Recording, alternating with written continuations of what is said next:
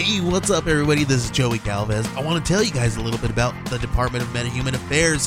This one is a story about a team led by a retired sidekick, 2 felons, a failed actor from Broadway, and a reprogrammed cyborg. But their first mission is to stop the criminals who have robbed a bank, and they will have to set the world at ease. You're going to get 180 pages of entertainment, action-packed awesomeness right here in the first 6 issues in a collected hardcover volume 1. All you got to do is head on over to Kickstarter.com and type in the Department of Meta-Human Affairs or DMA and check it out right now. Welcome to Super Movie Brothers. Let's start the show.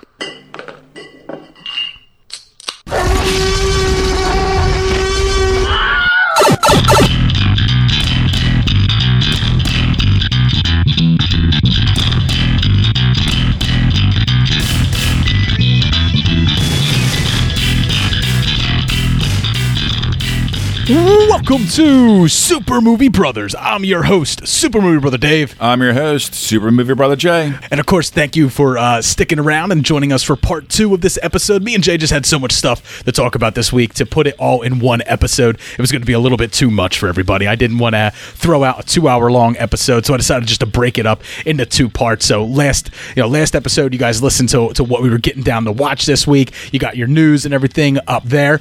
But this episode, me and Jay are going to be focusing on the movie Homework that was assigned to us by our patron Dylan for Rock'n'Rolla, the Guy Ritchie film from the mid-2000s. And then we also got a review for The Gentleman, as well as our top 5 contemporary British directors. So let's get into our movie Homework. And if you would like to send us movie homework, all you got to do is join the Patreon. So make sure that you head over to our Patreon page and you just pledge $1 and you can get all the additional content that's available up there. Pledge more and you're able to do things like assign us movie homework.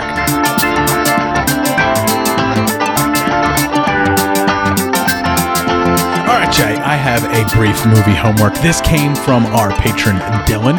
He found out that I didn't watch Rock'n'Rolla, which is a Guy Ritchie film that came out in the mid-2000s. Now, I've been purposely waiting until The Gentleman's release to go back and watch Rock'n'Rolla since I'd never seen it. I figured this episode would be the perfect time to jump into it and discuss it. People ask the question, what's a rock'n'roller? And I tell them, we all like a bit of the good life. Some the money or the fame, but a real rock and roller wants the lot. Is this a robbery? Yes, it is a robbery. Where's reverse? You have to lift up the knob under the gear stick. Oh, yeah. Troubled rock star Johnny Quid is missing, assumed dead. Oh, Johnny? If he's dead, that's the 3rd time this year. I'm dead, Pete. Dead people don't like company. Your boy ain't dead, is he? Find him. We got your boy. You might want to hose him down. He smells like a rotten goat. You know what they call a real rock and roller? Rock and roller? Rock and roller. Rock and roller. Had you ever seen Rock'n'Rolla? I have, but it was a long time ago. Right. So, what were your thoughts on it then? Like, did you remember whether you liked it? It was just it was zany, fun. It was okay. I didn't love it. I thought it was a okay Guy Ritchie film. So that's exactly what I thought after I was done watching it. So for me, it doesn't capture the same magic that things like Lock, Stock, and Two Smoking Barrels do and Snatch did. And what I really realized was it was the characters. I didn't love any of the characters, and that's what really draws you in with Lock, Stock, and with Snatch is you fall in love with these characters, these somewhat moronic villains who somehow stumble into brilliance or stumble into their downfall and stuff like that. I love the villains, but with Rock'n'Rolla, I wasn't in love with Lenny, the main villain. And I wasn't really in love with Mark Strong's character in it as well, Archie. In fact, we'll be getting into a review for The Gentleman next, but Archie's role in this film is very much the same as Charlie Hunnam's role as Raymond in The Gentleman. While maybe watching it after The Gentleman is the reason why I maybe didn't like it so much, but I still feel like, as far as like the story goes, as far as it doesn't do enough to tie them all together. It doesn't do enough to stand out in the same way that Snatch and Lock, Stock did. And I would think like with someone like Tom Wilkinson playing like the main bad guy, Lenny Cole, that like you would get something truly outstanding out of that performance, but I really didn't. Gerard Butler was very Gerard Butler about everything. Idris Elba was pretty fucking awesome in it. Look, he was regulated. Guy to Ritchie knows how to bring an ensemble cast together somehow. Right, but in this film, I didn't feel like he did. I didn't feel like he brought them together in any type of meaningful way. He knows how to get them to a set, but as far as translating something great on screen for us, it doesn't quite work. And I think it really comes down to it's hard to say if it's script or directing. I really think in this one it's script. I didn't hate his style. I've never hated his style. I've never hated his eye that he films things in. In fact, there's a few moments that I really enjoyed in this movie. There's a chase scene that happens with Tom Hardy, Idris Elba, and Gerard Butler where they all split off and they're all being chased. One's being chased by the cops. One's being chased by a Russian mobster, and the other one's being chased by a different Russian mobster and stuff like that. And it's fun, and it makes me feel like this was a sequence that was very much similar to his older films, but at the same time it's fleeting, and once it's over you're back to the ho-hum story that they're selling you, and there's so many like quiet moments, and I do want to say that like the jokes just don't punch in the same way that they do in his previous films. It's just not as well put together as his other films were. Now, he was pretty far removed by the time this movie came out from his type of films. Like Snatch came out in 2000, and he didn't really get back to the crime comedy genre until Revolver in 2005, which was a massive failure. That was a terrible movie. Yeah, we don't talk about that. Right, exactly. And then Rock'n'Rolla in 2008. But his marriage to Madonna, honestly, and I don't want to like think about his personal life too much, seemed to have like curbed his creativity a little bit. He spent a lot of time making stuff for Madonna. Swept Away, which starred Madonna. Star, which was a short film about Madonna.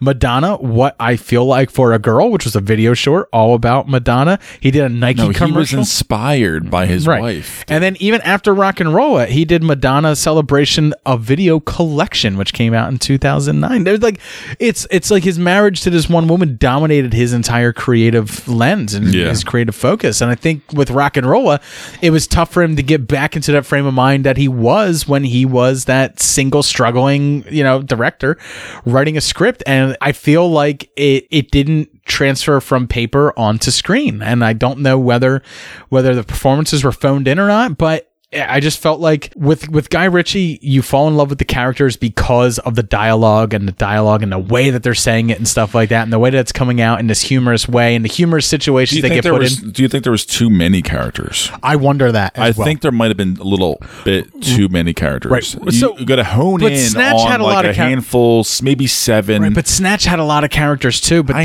but this did have a lot of wheels spinning, all leading to the same end, and I really, that's what I mean. Once it gets to the end and it's over, I was just like all right. It was a relief that it was over. I was happy it was over. I was looking forward to doing the dishes when it was over. That's a pretty significant thing, right?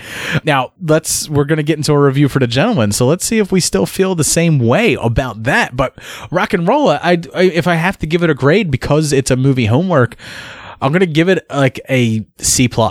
Honestly, that's fair. That's fair. It's enjoyable enough to not be a failing grade, and there's echoes of Guy Ritchie's films from the past in there. It's just when it comes down to being on paper, it seems like maybe all of the creative juices were going in between Madonna's thighs and not so much onto his paper and through the camera. All right, Jay, let's get into our review for The Gentleman. There once was a young and foolish dragon who came to ask a wise and cunning lion about acquiring his territory. Now, the lion, he wasn't interested, so he told the little dragon. But the dragon, he persisted. How could he? He started a war. So the lion took the little dragon for a walk. and put 5 bullets in his little dragon head. It's warming up now, isn't it? There's a message in there. Maybe you can explain it to me. The young succeed the old. Enjoy the show. Bang, bang, bang, bang, bang, bang, bang. It's gonna get messy.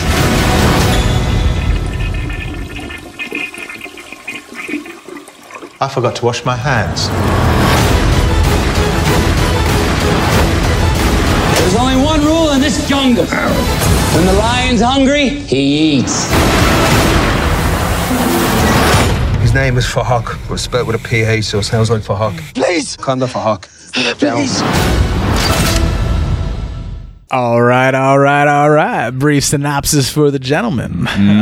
A lion of the drug trade industry, played by Matthew McConaughey. The marijuana drug trade industry, specifically. Sweet Mary Jane is my vice. He specifically makes a plan to corner the marijuana market in the UK. He's an American who has been transplanted there, and he goes about his business in methodical fashion. Well, he is a smart guy, right? True genius. He did go to Oxford University. Right. He's a very smart lad. And where the film really takes off is when one of his secret storerooms has been raided by a group of online YouTube mixed martial artists. This must be rappers. This must be a British thing. They're b-boys, but they're also badass. But there's nobody like that in America. It's got to be a London thing. I don't know. And of course, there is a bunch of intrigue because he is a man who's looking to get out of the trade, but he's also looking to sell it.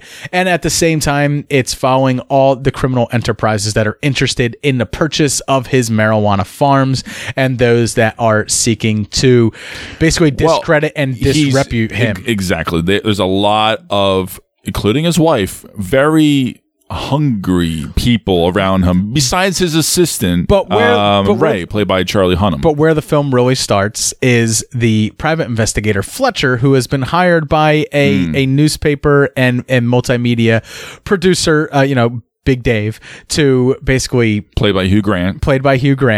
I want you to play a game with me, Ray. I don't want to play a game. Oh, please. No. I said play a game with me, Raymond. His character was absolutely fantastic. Yes, he certainly was. Hugh Grant, one of the shining stars. Hugh Grant was such a star in this. I absolutely loved him. He was the character that I fell in love with, which is perfect because in this story he's our narrator for and Colin Farrell and him and Colin Farrell. I would say those two are my my two favorite ones. So just doing my movie homework on Rock and Roll, where I said there was no standout character that I said I could fall in love with. That's what I was waiting to get to with this movie. I got one right off the bat where I'm like, I'm interested in Fletcher. First off, his name is Fletcher, so Fletch. Bend over. Ben, nice to meet you. Victor Hugo. It does remind me of Fletch from the Fletch films. I'm sure it is referred to that. Who knows? I'm sure it is. Charlie Hunnam, not a whole lot coming from him. It's typical Charlie Hunnam. He played a guy who was completely stonewalled the entire time, and he does that well. He does a brick wall real fucking well. He's dressed well. He grew a beard. But I was surprised that it's not until like middle of the second act where we get introduced to Colin Farrell. It's pretty deep into the movie where he comes through, and his character comes in at just a moment where I felt like I'm getting pretty bored with this story. Yes. I'm getting really bored with this, and he gets brought in, and I go, all right, I'm back on. Back in. I liked him a lot. Immediately. Because you can't even describe this character even, without even spoiling him, because it's such a mixture of a good guy, bad guy, heart of gold / still in the gutter somehow in a little way, but father figure, all kinds of weird things. Funny as shit. Right, he's the coach of dresses like he's the coach of the kids, doofus of these internet stars and stuff like that. But he's teaching them fighting, but he's also taking them off the streets and giving them a code to live by. But he's not above petty crime, But sure, he understands his place in the criminal world. It's like the boxing guy in The Wire, right? He's like I'm a petty fucking criminal. Yeah. He's trying to clean up the streets. What I do is completely under the radar of what Matthew McConaughey's character is doing, what the Chinese mafia mafia is doing and what Fletcher and him are doing and stuff like that. He's so low on the criminal totem pole that he falls under Fletcher's radar and everybody else's. And I love that. But he gets brought into this bigger story, and his character was a breath of fresh air right at the right time. And they Really save was. him for moments when he's not a big character throughout the entire film either, but they save him for moments where his character's presence is needed, but it's also believable when he shows up and he's there. Yes, I love it. And actually brought a lot of levity to It really did. to a lot of certain scenes that were Fletcher kind of did as well. shocking.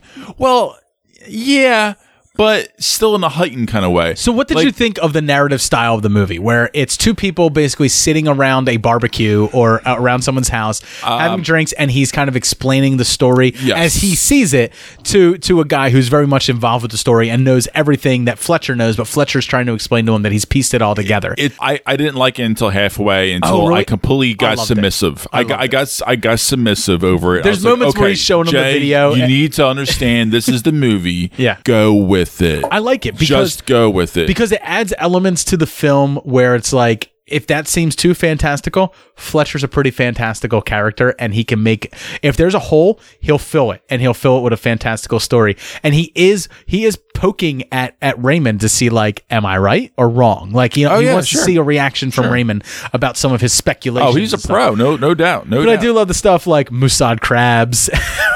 They do like the drawing, and it's like, these are the Musad crabs.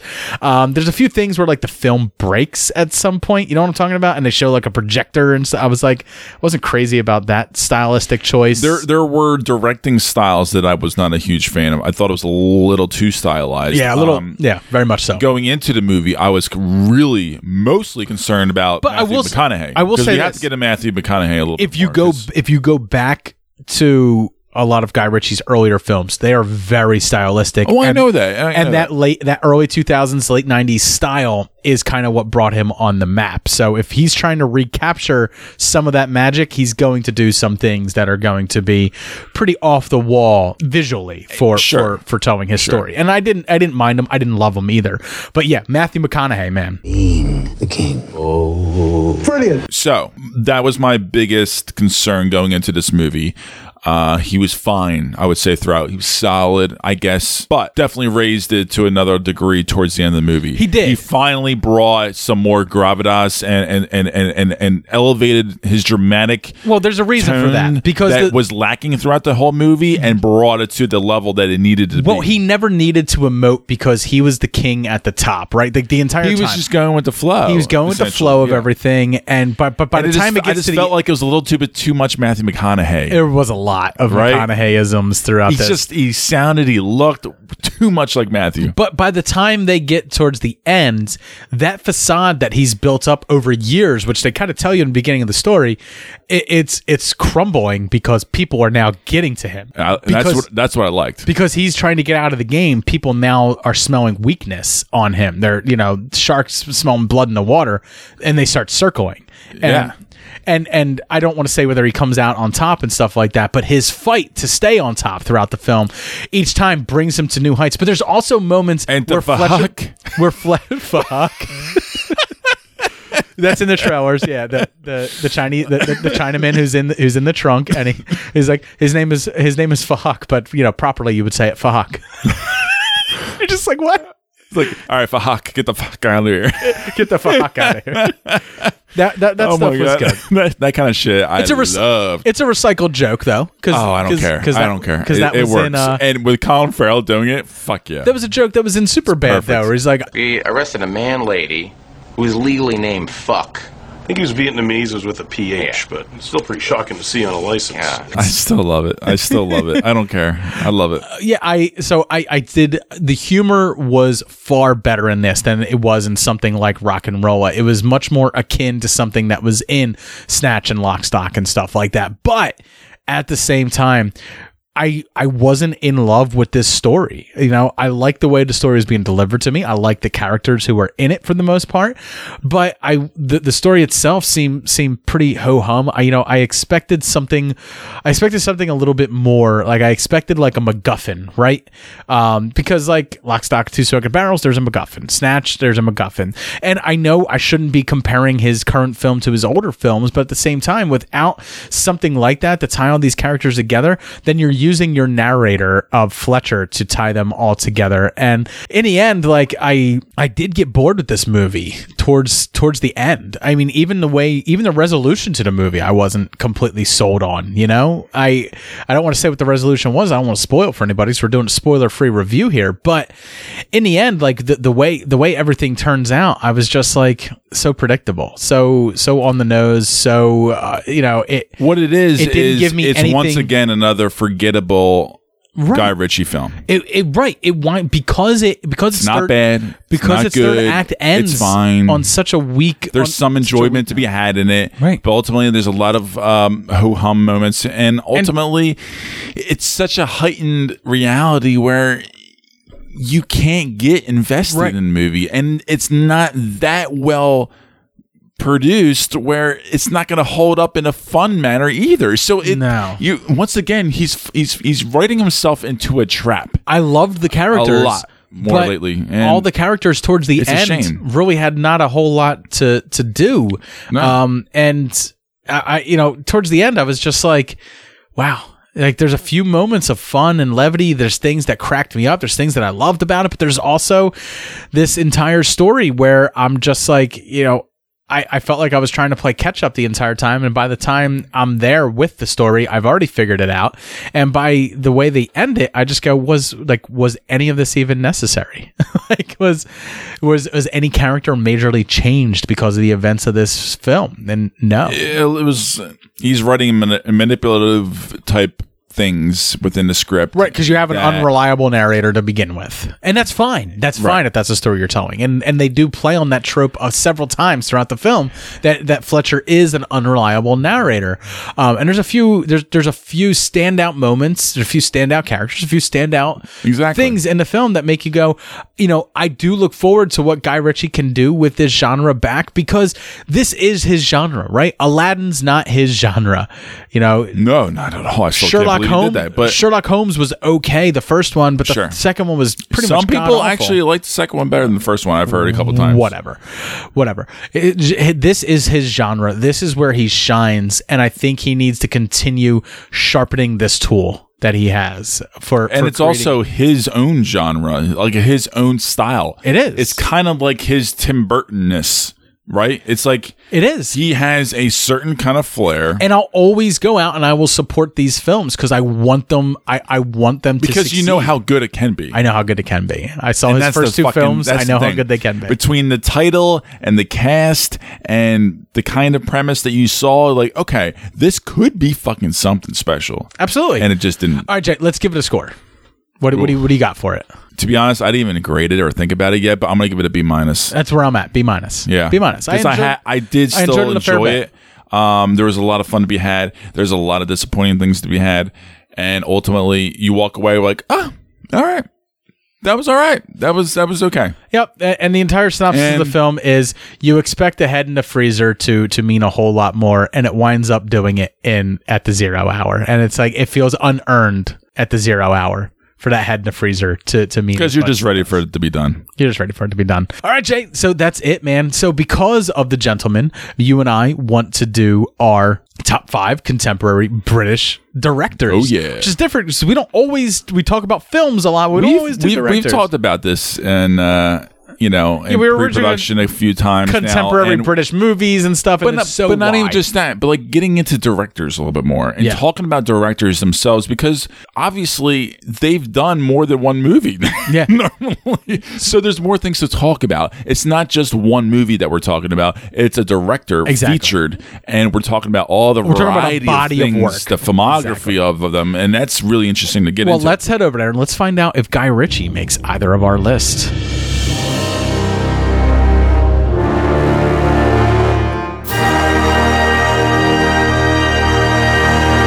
right, Jay, our top 5 contemporary British directors. British directors who are all working right now with films coming out probably in the next few years, currently in production with films, contemporary, current. So let's get started with you, man. Who is your number 5? I'm going to go with Edgar Wright. Oh, all right. Doc, is he retarded? Retarded means slow. Was he slow? No. Then you don't sound retarded to me. He's a good kid and devil behind the wheel. What the hell else more do you need to know? I think this is a little low, but let's hear it. Why Edgar Wright? Well, and why number 5? There's other ones that I think are more renowned, and I think just have a better filmography, and I enjoy their works more. I feel like your stand. To be honest, he was actually close to being on an honorable mention. Wow. So I feel like your standout. And you guys know, I'm a fan. But at the same time, on your top 5 coming out in 2020 was Last Night in Soho. Exactly. So that's an Edgar Wright film. And Baby Driver was one of my favorite films when that came out. Is that your standout Edgar Wright film, Baby Driver? Is that your number 1? Because that's what I want to do. I want to talk about our favorite film that they've done. Okay. Yeah. So what I did with my list is I wrote out 5 varied movies of their filmography. Fair enough. And just to rattle off, not to like dive into per se, like we could if we wanted to, but I just threw them out there. I'm going to rattle them off really quick, and if you want to get into whatever I say, I don't want to get. You can. I'm just saying. Forget. But no, obviously, he doesn't have too many movies under his belt. Like he's got a little mini series episodes. He's got 6 or 7 like films under his belt, man. He's got Space, the television series. He's got Shaun of the Dead, Hot Fuzz, The World's End. He's got Scott Pilgrim versus the World. He has Baby Driver. Right. He's got Last Night in Soho, which is coming out. I know. He's got a lot of things in development. Baby Driver obviously is my favorite one. I figured. But to me, ultimately, this guy is one of the freshest, fun filmmakers who has not delivered a bad piece of cinema yet. That's true. And that's where I get excited about. So this is why he's on my number 5, because of the future. Because I think he is going to deliver a lot of special things going forward that is going to be very original, very fresh. And again, it's really exciting because he is so young. So kudos to him. All right, fair enough, Jay. My number 5. Pour yourself a glass of scotch. Light up your cigar. Because it's Ridley fucking Scott. What was your special order? You read it. I thought it was clear. What was it? Bring back life form. Priority 1. All other priorities rescinded. In a damn company. What about our lives, you son of a bitch? I repeat, all other priorities are rescinded. I still got another Alien film coming out. You haven't seen nothing yet. He's on my list. He's on your list. The reason that he has fallen to number 5 and isn't higher up on the list is because I feel like his filmography has dipped quite a bit as it's gone on. Like when I think about his earlier stuff, like Alien, one of my favorite films of all time, Blade Runner, another one of my favorite films of all time, Black Rain, a really good, intriguing dark crime thriller in 1989, Thelma and Louise, a fantastic film. But as we go on and we start getting to things like G.I. Jane, I wasn't a big fan of. Obviously, Gladiator was the big hit that it was. Sure. In the early 2000s. It really reestablished his career. But then he follows that up with Hannibal. And I love Black Hawk Down, but it's not a film for everybody. It's so kinetic, and the shaky cam, you got away from him. Matchstick Men, which is a solid movie. Kingdom of Heaven was a film that he underappreciated. Kingdom of Heaven was a film that was like in development for years and went through development hell, and like it was supposed to be like a 2-parter. It got sandwiched into like one film. It wound up becoming a mess on the editing room floor. And as I continue down his filmography, we get to the modern age and we get things like Prometheus and The Counselor and Exodus, Gods and Kings. And it's only when we get to The Martian that things start to pick up again. But then we follows everything up with Alien Covenant and All the Money in the World, and I feel like all those are... All the Money in the World I heard was pretty good. I just haven't seen it yet. I've been trying to see it. I was not a fan. Really? I wasn't. No. I don't remember hearing you talk about it, but I was trying to see that movie for the longest time and I never got around to it, and I can't find it anywhere. That being said, Well, besides buying Ridley it. Scott makes my list for who he was and not necessarily who he is now. Understandable. I'll get into it when I get to it. But I still, because he is the great filmmaker that brought me Alien and Blade Runner and Gladiator and all these great films and The Martian, you know, which isn't too far removed from, I feel like there's always a chance, right? Like I feel like there's always a chance that he's going to do something that is fantastic, something that stands out in the film world. But let's face it, man, it's Ridley Scott, and I feel like sometimes his ego gets in the way. I do look forward to another Alien film from him, and I want it to be good. But looking now, I mean, what do we got coming up? We got a remake of The Last Duel, we got Gladiator 2, and we got an untitled Alien prequel in his filmography. And it's like he's dipping back into his well, and I don't know whether that's worth it or not for him. Whether I don't know. I would like to see another Alien prequel to finish that series out, but I want it to be good. His past two outings with it have not been good, and I'm sorry, Ridley Scott, but you know, the clout that you held in Hollywood. All right, David. Wait, it faded when Disney bought Fox. True. That is very true. If Disney never bought Disney's Fox, not going to. I would be on top of the world. My Alien prequel series will be finished, and I would be fast into Gladiator 2, Electric Boogaloo. He needs to pony up with another studio, or he needs to be like Quentin Tarantino and write something fucking great and shop around studios. True. All right, Jay, what is your number 4? My number 4, Danny Boyle. Heroin makes you constipated. The heroin from my last hit is fading away and the suppositories have yet to melt. I'm no longer constipated. All right, man. So with 30 credits to his name and tons of many interesting projects, he's always a surprise. So, you know, obviously Trainspotting, 28 Days Later, Sunshine, Slumdog Millionaire, 127 Hours, just to name a couple. I mean, and it's varied, right? Like his filmography is varied. He started out very much. That is one of the great things about him. Yeah. He started out very much in the smaller realm with more personal stories like Trainspotting and stuff, but he very quickly moves into a horror, sci-fi genre and stuff like that. You know, yeah, everything from the beach to, you know, I mean, Sunshine I really adore. I mean, the final act is a little sketchy sometimes, but fuck you, I love Sunshine. No, I love it up until that last little 10-minute thing. But like Steve Jobs, I've been actually waiting to see. I'm going to see Steve Jobs probably by the time we record next time. I've been meaning to see that for a long time. See how Fassbender does with playing him. But like again, there's always a little bit of excitement going into a feature of his. You know, because you don't know what he's going to do, but you know he's going to bring it, and he's a director. Whatever it might be. Yeah. Deliver or not, I don't know. Like Yesterday just came out. I heard good things about it. I liked it a lot. So, but I wasn't in love with it. But I liked it a lot. Right. So, like, you know, he goes for broke. He's an interesting guy, for sure. Yeah, he's on my list, but we'll get to him later on. Jay, my number 4, Alex Garland. I told you you're wasting your time talking to her. However, you would not be wasting your time if you were dancing with her.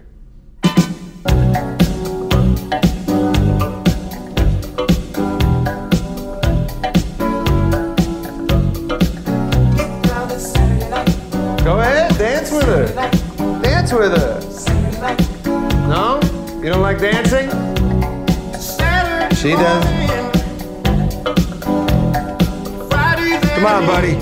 Speaking of Sunshine, he was the writer of Sunshine. Very nice. And as far as features go, he doesn't have many, which is why he's further down on the list for me. Mm-hmm. But anything he touches, I'm immediately interested in. Because when it comes to director credits, he doesn't have a whole lot. Like, he's obviously done Ex Machina and he did Annihilation, but those are two of my favorite films. And he has a mini series coming out called Devs, which will be coming out in 2020 that I'm extremely interested in. But as far as his directing credits, that's it.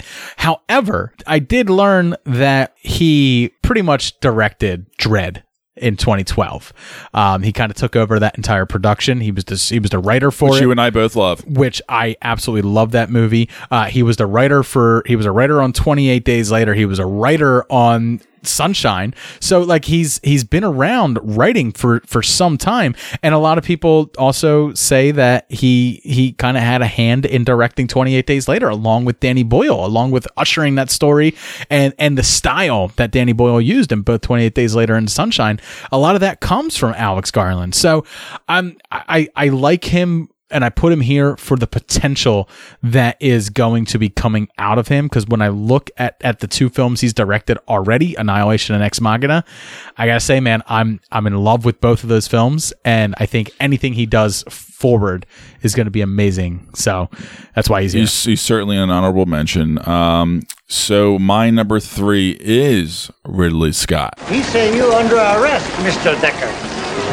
Got the wrong guy, pal. Lo-fa, Negochma, Devaja Blake, He say you Blade Runner. Tell him I'm eating. All right. So with a long 53 credits to his name, a massive. He's certainly one of the wildest. Several guys standouts, out there. a lot of middling. Certainly one of the wild, and some true stinkers. Yeah, by far the wildest director on my list, I would say, and it certainly has many classics along with many duds. You know, Blade Runner, Alien, Gladiator, American Gangster. But over a career that long, it's expected for there to be duds. Of course. Because someone like Spielberg as well, same thing. A lot of duds in there as well. No, so, absolutely. I mean, I don't want to harp on the guy too much because I'm really not. I mean, he's number 3 on my all-time list. I mean, come on. So it's the fact, like Thelma and Louise, like he's done so many varied things that were classics, and I understand. He's an older guy. It's true. He was never fall into things. He was never pigeonholed to a genre, where maybe he doesn't have as much power as he used to, and that's why some of these movies later, currently later in his life, he's unable to fulfill the kind of product that he used to deliver to us. It could maybe not be his fault, perhaps. Absolutely, who knows? But like, it's one of those things where like I still, again, get very excited when he comes out with a film, and there's endless possibilities. I just want him to do one more Alien, and I don't mean like even that movie. I want him to come out with something where he has that level of passion, where he has that level he of certainly focus has and control over the production. Well, he certainly has plenty of things in the pipeline. We'll see when Gladiator 2 comes out, as always. But I might even knock him off my list when Gladiator 2 comes out for sure. We'll see what happens. All right, Jay, my number 3, Danny Boyle. 23 hours ago, while making a routine check on the comm systems. While listening to your space music? While scanning the frequencies, I heard a transmission. It appeared as we flew into the dark side of Mercury. The iron content of the planet is acting as an antenna. There's still high background interference, but the signal is clear enough. Icarus, please play audio file 75/B. Yes, Harvey.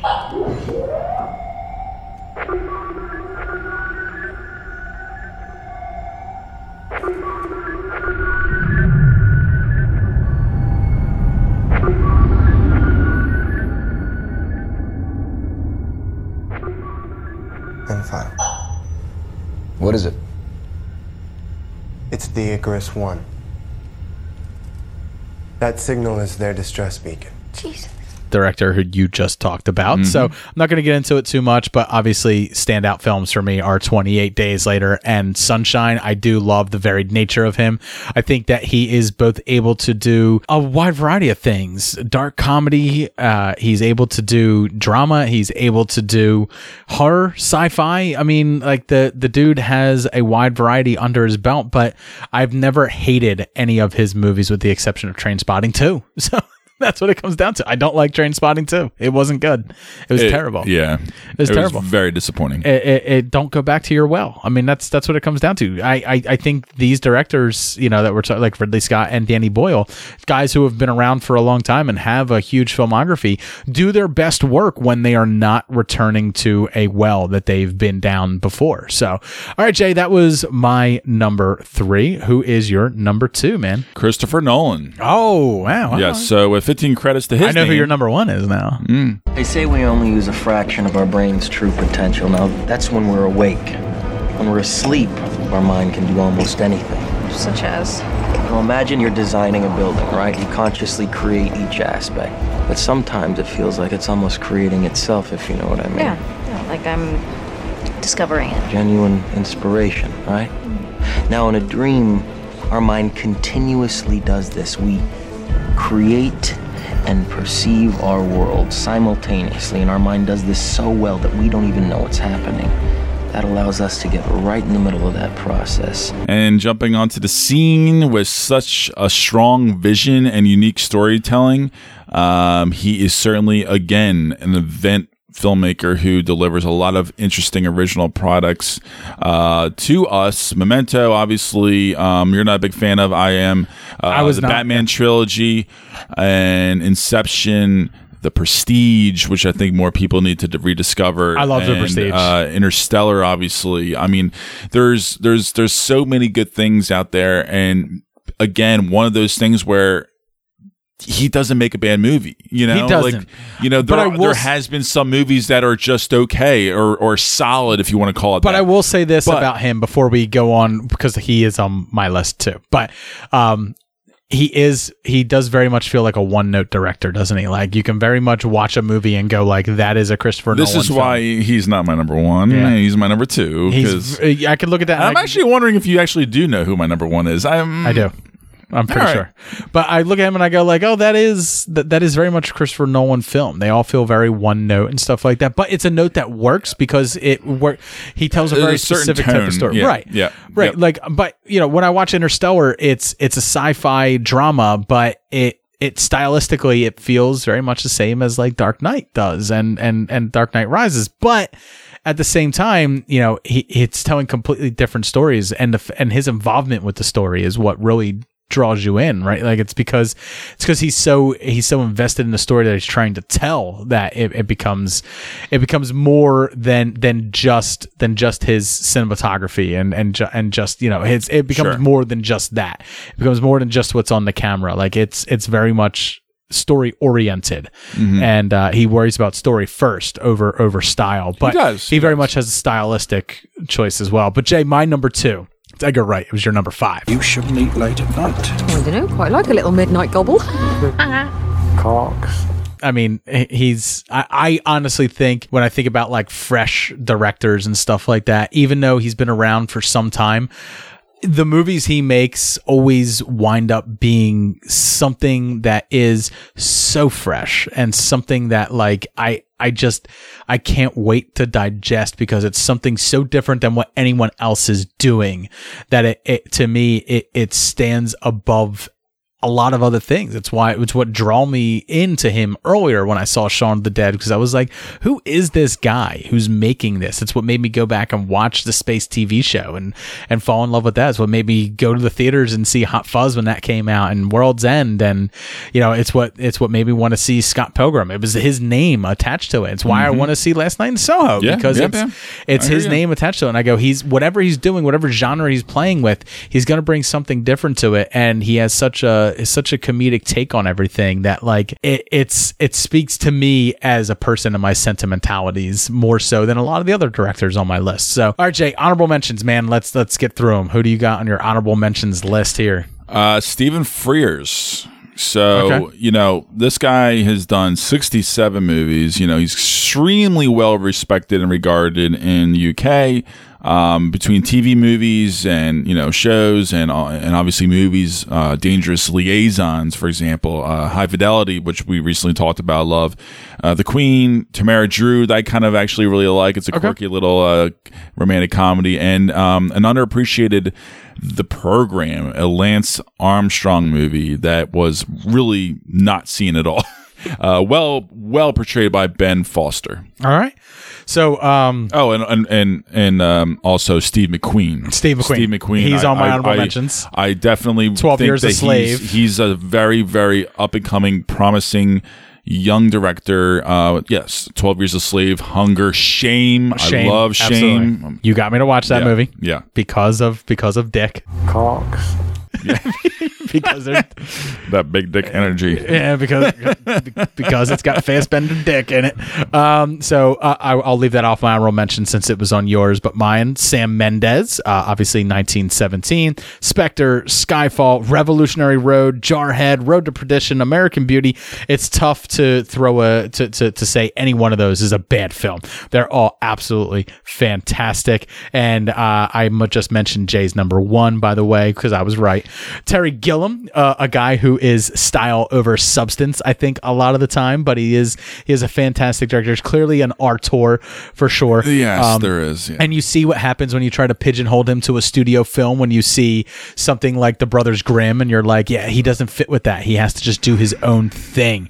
And then finally, my last honorable mention is Guy Ritchie, man, because like he has the potential, and I'm happy you put him on. I love his earlier films, and I want to love his newer films, and I feel like The Gentleman is a step in the right direction. Yeah, and he'll get there again. I'm happy you put him on. I couldn't quite put him on. All right, Jay, you're number one. Sam Mendes. I knew it. It is. I knew it a while ago. It is, and it might be a little bit controversial, but it is. Just look at you, barely held together by your pills and your drink. Don't forget my pathetic love of country. I don't think it's controversial. Well, this is, again, just like a Nolan thing, where he has not produced a bad movie to me. No. 1999, he kind of hit the screen. He kind of hit the scene with American Beauty. He had Cabaret before that, but he had the scene with American Beauty, which won Best Film that year. And it was so stylistic, but it was such a well-written film, and it was so well acted. So different. Yeah. It was different because of the style that I think of that moment where Mia Sorvino opens her shirt and the flower petals all start coming out and stuff. Yeah. And I was like, that's weird. Like it's weird. It's surreal, it was but new also to the whole computer imagery, but used in a very somber and bleak meditative type drama. All of a sudden there was but it feels right because like we were talking about with the Guy Ritchie film, it is a fantasy. Our narrator is Lester Burnham, who is this guy who is at his wit's end, and he's just completely drained of anything that he doesn't want to live in reality anymore. He wants to live a fantasy. Sure. So when you see these dream sequences and stuff like that, it completely makes sense. And yeah, I mean, Sam Mendes. So I'm going to go really, really, really quickly through all these movies, and there's only 8 of them. You know, he has an extremely small filmography, but he also is one of those guys that, besides Spectre, the second Bond movie after Skyfall, which is an okay movie, all have been fantastic to me, like A caliber films. And number one, unique, all very different and varied. And that was one of the things that stood over Nolan for me, because of the variety and the uniqueness between them all, between American Beauty. Like I said, and Nolan then jumping from American Beauty to something like Road to Perdition. Like, that is a special film that is underappreciated as well. And then bounce into Jarhead, which was recently on my list that I really appreciate as a different spin on a war movie. It was. And then go into a period piece with the actor tour de force of Leonardo DiCaprio and Kate Winslet going to blows. Revolutionary Road is probably one of my favorite films on his filmography. Is it? I don't remember ever talking about that with you before, but that's a heavy film. And Away We Go is a quirky little interesting film with John Krasinski and Maya Rudolph, and it's something that it just changes gears for him. It's something special with me now. Skyfall is obviously one of the better, if not the best, Daniel Craig James Bond movie that he's produced. I personally prefer Casino Royale. I think it's tied more with Casino Royale. Yeah, I go back and forth, to be honest. And obviously, 1917 we just talked about. We love. I think that's movie. His standout on his filmography, and for sure, he's got nothing going on in the pipeline. So I'm excited for the future. Whatever he does, I'm sure it's going to be really, again, different, unique, and special, and I am happy to have him as my number one. My number one, it's cliched. He is basically the Tom Brady of British directors. It's Christopher Nolan. We've got years of messages stored. Cooper. Messages span 23 years. I play it from the beginning. I never made one of these when you were still responding because I was so mad at you for leaving. And then when you went quiet, seemed like I should live with that decision, and I have.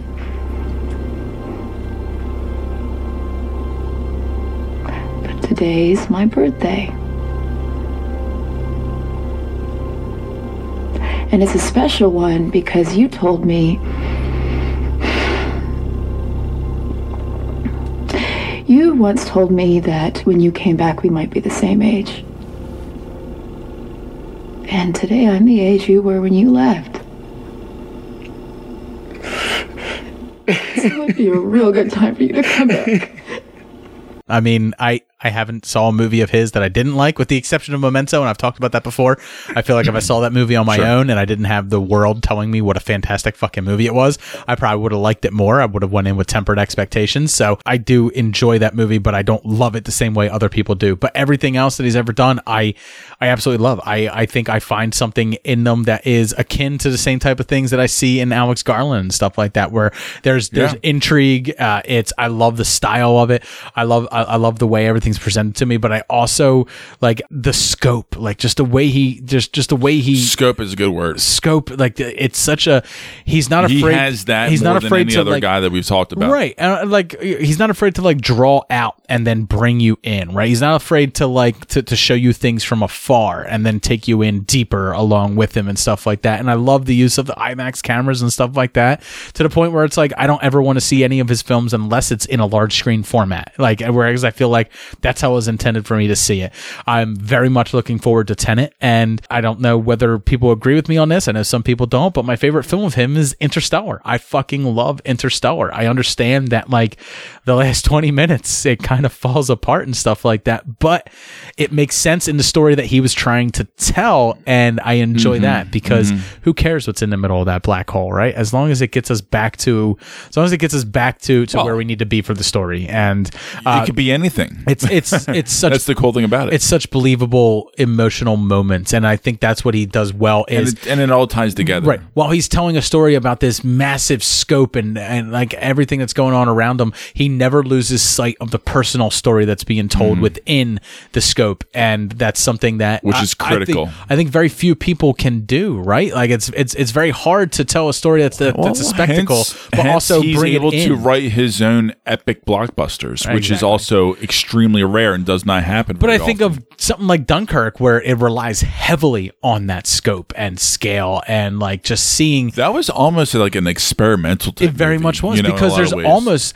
the character moments come in brief dialogue lines and aren't so much diving deep into the character. You're only living through moments of these people's lives, but it works because he does take you from the sky with these giant with this dogfight down to the beach with these small moments of survival and stuff. And like I love the shot where it's just from above and all the civilian ships are going across the ocean and stuff like that, and it's just that scale of scope, man. It's just, I fucking love it. And I watched Dunkirk recently after watching 1917, and that's what put him here and kept others out from number one. I'm gonna revisit Interstellar pretty soon. It's so good. I'm due for a revisit. Last time I watched it, it was in the theater with stereo headphones. Yeah, and stuff I don't blame like you. I need to revisit. I know people make fun of that Matthew McConaughey scene where he sees his daughter. How the fuck? A lot of people like, because the tears are so over the top and stuff like that. I know, but it's so fucking warranted.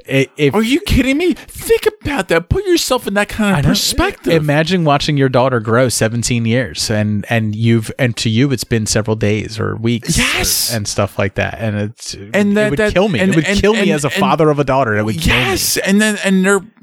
And like, for example, his son. But I'll say this: I didn't have dismissing him. I didn't have a daughter the first time I saw it, and I didn't feel the same way. But after having a daughter and seeing that thing, I went, "Oh my god, that's killer! That kills me." Okay, I love it, Jay. You keep building up all these movies we got to watch in the theater, so we're gonna have to start doing some Patreon episodes where you and I spend a couple days in the theater. It's been a long time since I've seen movies. Actually since 2001, The Shining, since I've seen a movie in the theater. But we talked about our studio. We did talk about last time when we reviewed 1917, watching Apocalypse Now on the theater, watching Dunkirk on the theater, and then watching Interstellar. So let's book it. Let's schedule a mandate. Let's book it. Let's schedule a mandate and put out a Patreon episode after we watch this stuff. And if you want to check out, free tomorrow night, Dave. If you want to check out our thoughts on our Patreon episodes, head over to patreon.com/supermoviebros. You reminded me of the Daffy Duck cartoon where he puts the dentures in his mouth and he tries to act like the monster. Anyway, so it's patreon.com/supermoviebros podcast. Go over there, pledge $1, and you can get all the additional episodes that are up there. If you pledge more, then you'll get to pick anything from the loot chest that we have lying around here in the studio. I'll be briefly putting up a video of the studio and all the stuff that's available for everybody. I'll put it up on Instagram, and we'll go over what you guys can get if you pledge higher than the $1 tier to the $5 tier. If you enjoyed Super Movie Brothers tonight, please consider leaving us a 5-star review of the podcatcher of your choice. That's the way we get found. That's the way we get seen. That's what helps us. That's what helps other people know that we are worth the download click from them. If you are interested in our social media and what we publish up there, currently, right now, we are going to be putting up the poll for our next movie cocktail. So that is going to be Movie Mad Scientists. So you can vote on which film you would like us to make an original cocktail for and discuss. It's between Back to the Future, Eternal Sunshine of the Spotless Mind, and Reanimator. Those will all go up very shortly after this episode is released. So you can check out our Twitter at SuperMoviePod for that poll. You can also follow Jay on Instagram, Super Movie Bros Podcast on there. Just Super Movie Bros on Instagram. That's Super actually Movie Bros Podcast on Facebook. We should say this because a few people have brought this to my attention. On Instagram, it is super_movie_bros. So I feel like you can search for both. You did spaces, and you can, but you did spaces, so it's technically underscores. I know, but that's the thing. It's just like, I was just going to mention Twitter. I started a new Twitter handle. I saw it, yeah. So again, it's like at J_SMB or SMBJ is my name. I don't know. I'm not exactly sure how these things work anymore. There's like two fucking names. I don't get it. I don't get it. So anyway, I wanted to start a new page for me to be a little bit more vocal, a little bit more involved, where I didn't feel like it was like a personal page. It was Super Movie Bro J page, where it's just dumping all of my movie, reactions or anything related to like that kind of stuff, where like I just feel like I don't have to have any kind of handcuffs on me. I'm just going to talk. Just going to vent, just going to have some reactions, and yeah. Fair enough. And finally, I was on another podcast this week. I was on So I Married a Movie Geek at Movie Geekcast on Twitter. I was on there to do the 2005 fantasy movie draft. So it's a tournament. It is from the year 2000 to 2009 fantasy movie draft. If I win the poll, I move on to the semifinals. But looking at the list when I was done drafting, I'm not going to win, but that's okay. Make sure you check out the episode. That comes from a great friend, Justin, over at So I Married a Movie Geek. So make sure you check that out. I couldn't even vote for you, Dave. Thank you for listening. Have a great one. Cheers. Cheers.